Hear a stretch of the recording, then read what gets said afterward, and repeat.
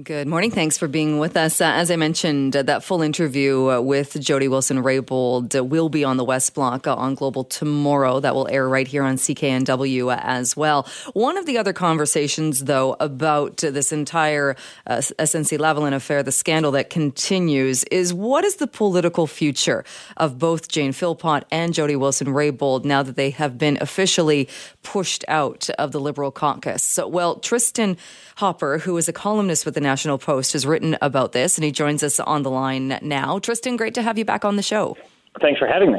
You've been speaking to some high-up members of the Conservative Party, to others as well, about this idea. Will they join another party? Is that even an option, something on the table? What have you found out? My answer was a resounding no. They will not be joining another party. Well, ideologically, they're probably a best fit with the NDP, but the NDP has a floor-crossing policy. They do not accept floor crossers just as a matter of principle. When it comes to the Conservatives, they do accept floor crossers. It was only 8 months ago that they did accept a member of the Liberal Party. But this is sort of a different situation. This is not Jane Philpott and Jody Wilson-Raybould. They didn't leave the Liberal Party because of ideological differences. They were forcibly ejected on a matter of principle. So one of the things I didn't consider going into this is that if you're just thinking from a purely cynical electoral standpoint, they're actually more valuable to the Conservatives as free speech martyrs rather than Conservatives. Because if you turn them into Conservatives, you just turn them into partisan actors, which is what the Liberals have been trying to tell us about them this whole time.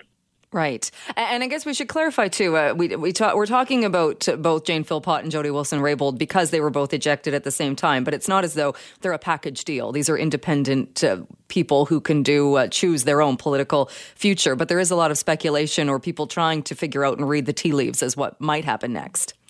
That's right. In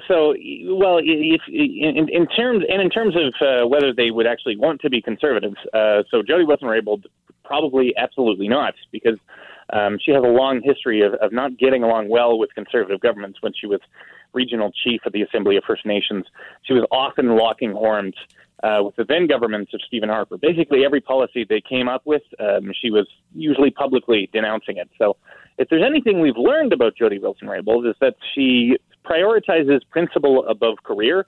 So no matter how sweet the deal the Tories could offer her, she probably wouldn't take it.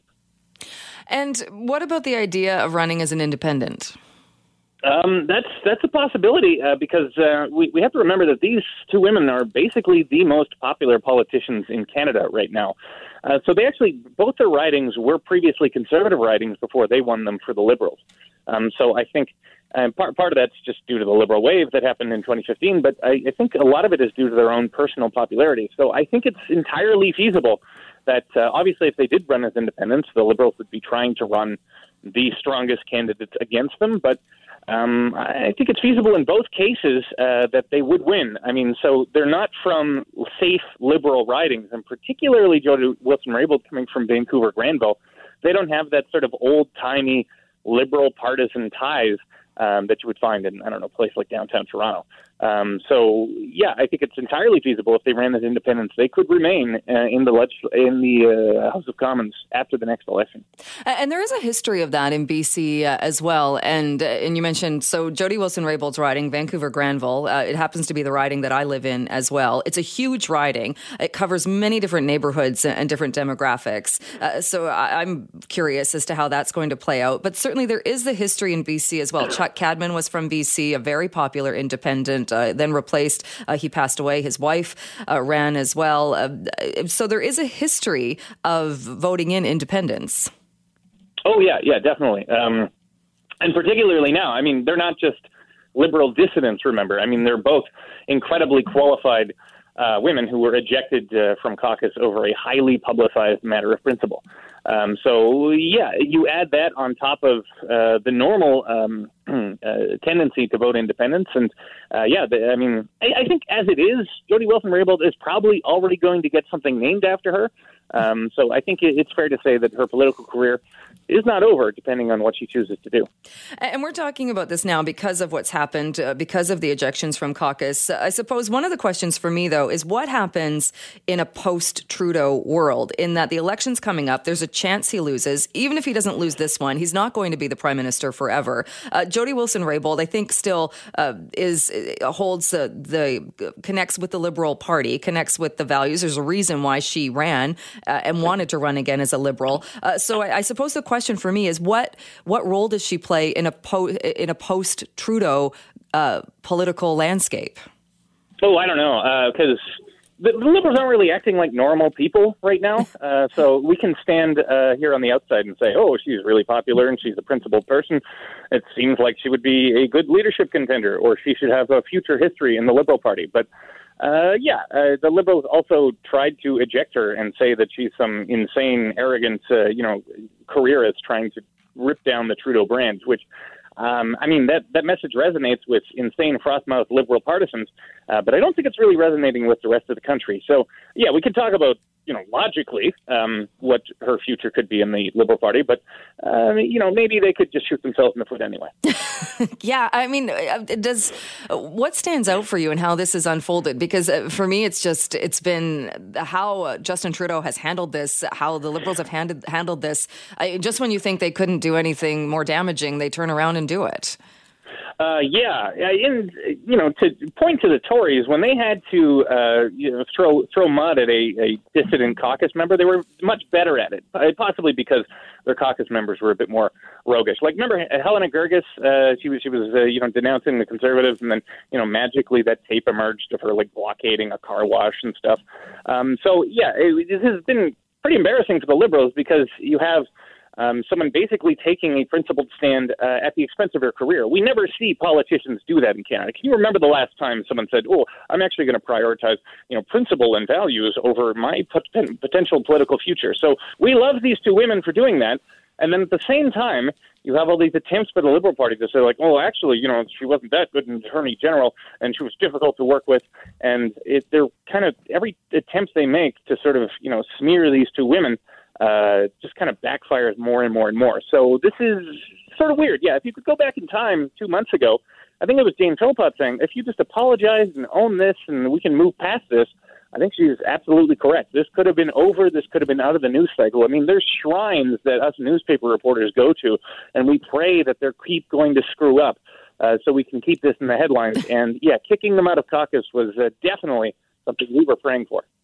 Yeah, indeed. All right. Well, Tristin, I look forward to your future writing on this. I think it's going to that going to the shrine is paying off because there is more to come, I'm sure. But thanks so much for your time this morning. Great to chat with you again. Thank you.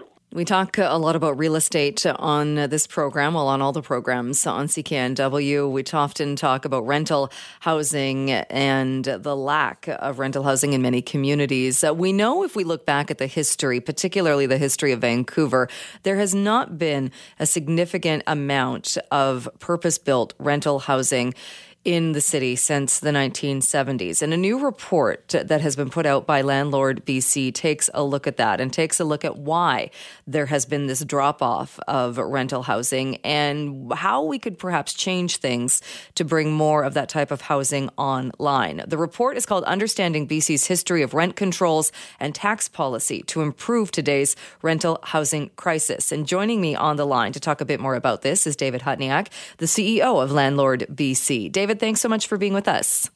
Yeah, thanks, Jill.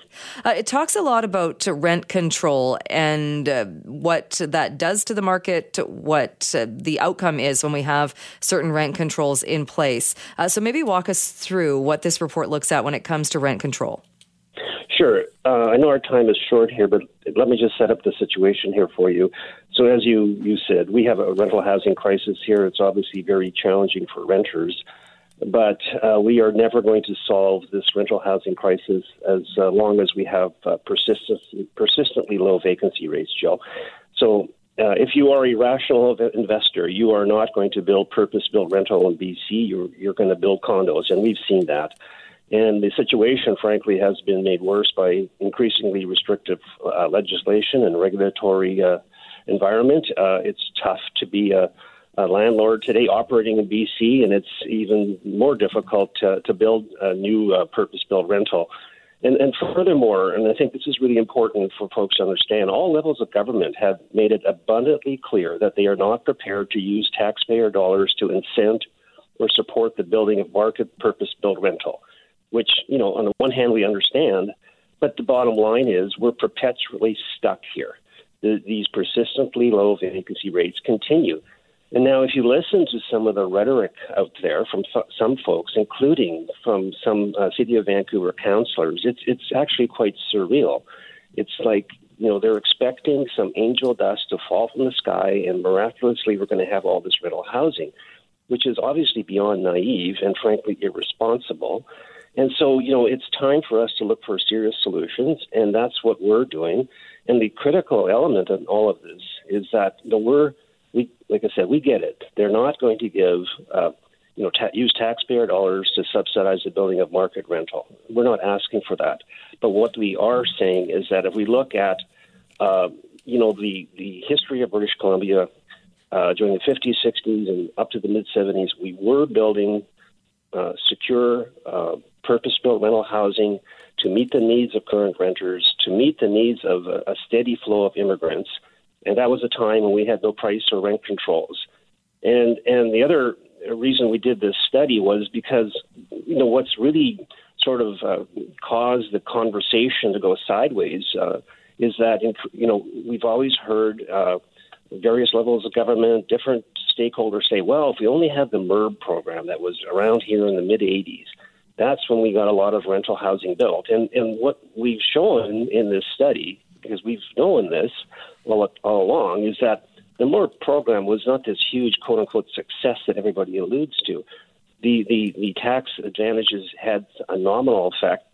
The reality is that the purpose-built rental that was built, the buildings that were built were in fact strata buildings. And that is why they were built. That was the risk removal element of all of this. So it's just, they were just condos in disguise. So this is the whole conversation that needs to happen here. The only way we're going to see purpose-built rental, secure, long-term purpose-built rental built in this city, in this province, frankly, is if we get to a legislative environment that basically removes the risk for developers and lenders to come to British Columbia and build rental housing. One of the ideas in the report then as well is to lift the idea of rent control for new buildings, to keep it in place for existing rental stock, but to not have it for new buildings. What do you think that would do to supply? It would cause a literal boom. And in fact, I can say that with extreme confidence because we have actually entered a really interesting period here right now. You are acutely aware of the fact that we've seen a real slowdown in the for purchase market. I mean, there's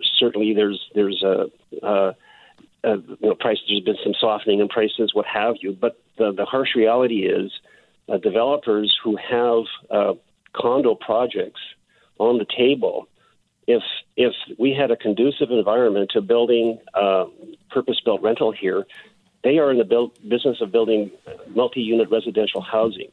I can say this with confidence because I talked to them, that if they had the necessary environment here to build market purpose-built rental, they would convert those condo projects to secure purpose-built rental. And so we actually have a unique opportunity here that hasn't existed for decades, and we need to take advantage of it, but it's not going to happen unless we create the right environment to do it. And that 20-year exemption, basically, I mean, those are the super high-cost years. That's when the financing, et cetera, for these new projects is the costs are extremely high. And the other key point here, Jill, is that, again, I mentioned the MERB program, that those purpose-built rental buildings were, in fact, stratified.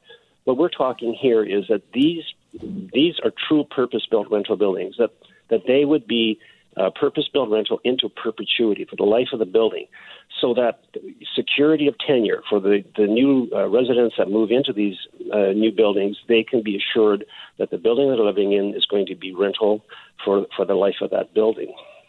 Is there a concern, though? People will hear that and say, but wouldn't that lead to, in the new rental building, that stock, that the rents could go so out of control, people wouldn't be able to afford them? That's just not going to happen. I mean, at the end of the day, we have to build homes that are driven to local incomes. We are not building homes for wealthy offshore investors. So that mitigates that issue right there. The harsh reality is that we cannot, because of land costs, construction costs, what have you, without deep incentives, it is extremely challenging for us to build homes for household incomes below $80,000. That's, as Metro did a study, I think it was $78,000. So we concur with that study. But the fact of the matter is, there's a huge cohort of renters out there. I mean, in fact, the city of Vancouver just pushed this out. Just under 30% of renters, current renters in the city of Vancouver, the households have income of in excess of $80,000 a year. 7% of current renters have a household income of $150,000 a year. So a third of renters in the current market, if you take 30% of their income at $2,000 a month rent, we can build to that price point. Well, that sounds expensive, but this is the cost of the cost here. But the thing is, we're not building rental for anybody. So there's this huge cohort that's being neglected because all levels of government, frankly, are arguing about how do we build affordable. In the meantime, we're building nothing. And we've got 40 to 50,000 people moving into Metro every year. Most of them are going to be renters, particularly in the first 3, 5, 6 years. We've got 5,000 Amazon people moving to downtown Vancouver here in the next year and a half or so. They're going to be renters. I mean, it's really, it's like I said, it's surreal that we're having these conversations, that we're not really doing anything serious to solve this dilemma. You just keep perpetuating these low vacancy rates.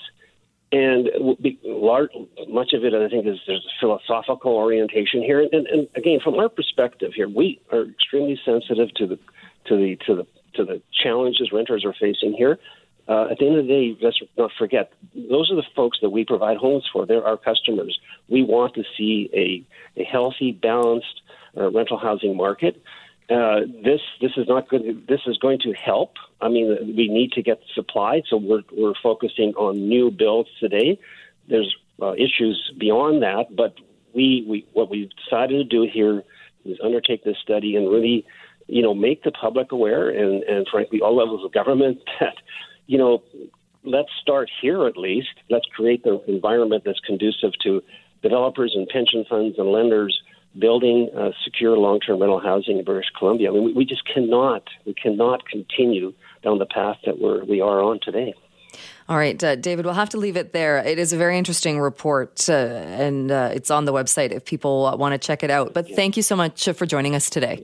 Well, I really appreciate your calling, introducing this issue here. And thanks again, Jill. Take care. And you've likely heard the name Logan Boulet quite often. He was in his third season as a defenseman with the Broncos when he died in that crash that killed 16 players and staff, injured 13 others. Just weeks before that crash, Logan Boulet told his parents that he wanted to be an organ donor.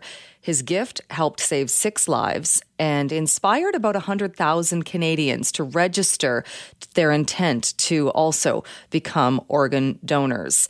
And 90% of Canadians at this point say they support organ donation. The numbers of people registered, though, don't really reflect that. Those are sitting at about 23%. We'll be hearing more about this story later on in that special programming. But right now, we are going to bring in Leanne Appleton, the Executive Director of BC Transplant. Leanne, thanks so much for being with us.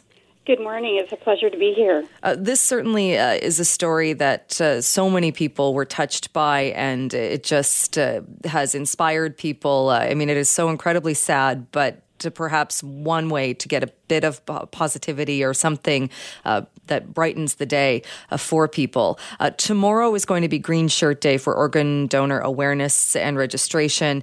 And what does that mean for you as the executive director of BC Transplant? How important is it to have something like that?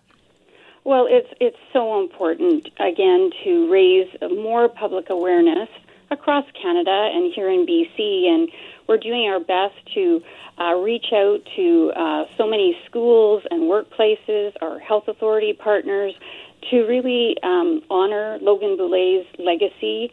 Of course, our heartfelt thoughts are with Humboldt community, also the Humboldt Broncos, and especially the Boulet family. They've been so strong and so inspiring, and I guess what I'd like to add is, out of this tragedy, as you just commented, is there is hope. And this ripple effect of Canadians embracing the ability to register as a potential organ donor. And so it's so important for us to show our support tomorrow. And also on Monday, we've extended it to Monday to also include our schools and other community groups. Oh, that's good to know for sure. Why do you think there is such a difference in the numbers when it comes to Canadians that say, yes, they're in full support of organ donation, but then such a smaller number when it comes to people registered? Yeah, I think that's a really good question. And, I think it could be many different variables, or people might think that they're too old to register, and we don't have an age restriction. People might think because they have a medical condition, maybe they can't register. And so, these are some of the myths that maybe we can make sure to people that really it's about having that conversation with your family, what your wishes are, and registering. That's the two most important steps, and we really don't have any barriers for people to come forward if that is their wish. Are people able to make that decision? And maybe I'm wondering if perhaps that's part of it, that people think, well, if I'm injured, if I'm injured and I pass away, my family will be able to make that decision for me, or the doctors then will make the decision. But is that even possible if somebody's not registered? Yeah, so we have a very robust system in place to support this what I would call quality end-of-life care. And so when we approach families, it's much easier for our BC Transplant staff and coordinators who are specifically trained to talk to families who have actually had this conversation with their loved one in advance, and we can show them that their loved one is registered. If the families are faced in a very tragic moment that they don't know what the wishes are of their family, we walk them through the process, and it really is up to them to decide to think about the value system of their loved one, and would this be something that they would have wanted. Because there's been a lot of talk this week as well of Nova Scotia and New Brunswick talking about the idea of presumed consent for organ and tissue donation and going down that road. Is that something that you would like to see BC do? Well, Dr. Sean Keenan was on yesterday, and yes, the announcement of Nova Scotia, it certainly came out earlier this week in terms of their decision to move forward towards presumed consent, and this is early days, and we want to learn from them. They're I guess about a year away from implementing, and so we are looking forward to learning from them. But right now we're carrying on with our current robust systems and infrastructure, and our focus is really around the pieces that we know are making a difference here in BC, which is we have our supportive BC Transplant coordinators embedded in each of the hospitals and the intensive care units. We have our physician champions who are ICU physicians who are specially trained and know when to make these referrals. We provide a lot of education and training for all the healthcare professionals, and we know that that's making a difference. It certainly made a difference over the last 2 to 3 years, and we had a record-breaking year last year in 2018 with 502 transplants here in BC. So we know that it is having an impact. And also, we are getting a larger amount of referrals coming from all of the hospitals, and we have a mandatory referral system for anybody that is imminently going to die and, not able to survive. So those are the system pieces that we have in place, and we'll be carrying on with those and continue to improve on those areas. And at the same time, we look forward to hearing from Nova Scotia on their experience. Definitely watching what happens in that province moving forward there. And one other thing, we talk about this and difficult conversations, I suppose, to have. Nobody wants to think about that they might be in a crash or they might be in a position where they become an organ donor. But is there also awareness being raised about living donors and about work that's being done in that field? Absolutely. I'm glad you mentioned that, because last year we had 100 living donors and who gave the gift of life with kidneys here in the province. And certainly we are also leaders, one of the leading provinces in Canada on living donation, and considerable amount of work in that area with our transplant center colleagues and our kidney care clinics, and really raising the awareness on that, how we can help patients who are waiting the gift of life, how they can go about looking for donors. All right. Well, it certainly is a topic that needs more discussion, and thankfully those conversations are being had. Thank you so much, Leanne Appleton, Executive Director of BC Transplant. Thank you so much for your time this morning. Thank you so much.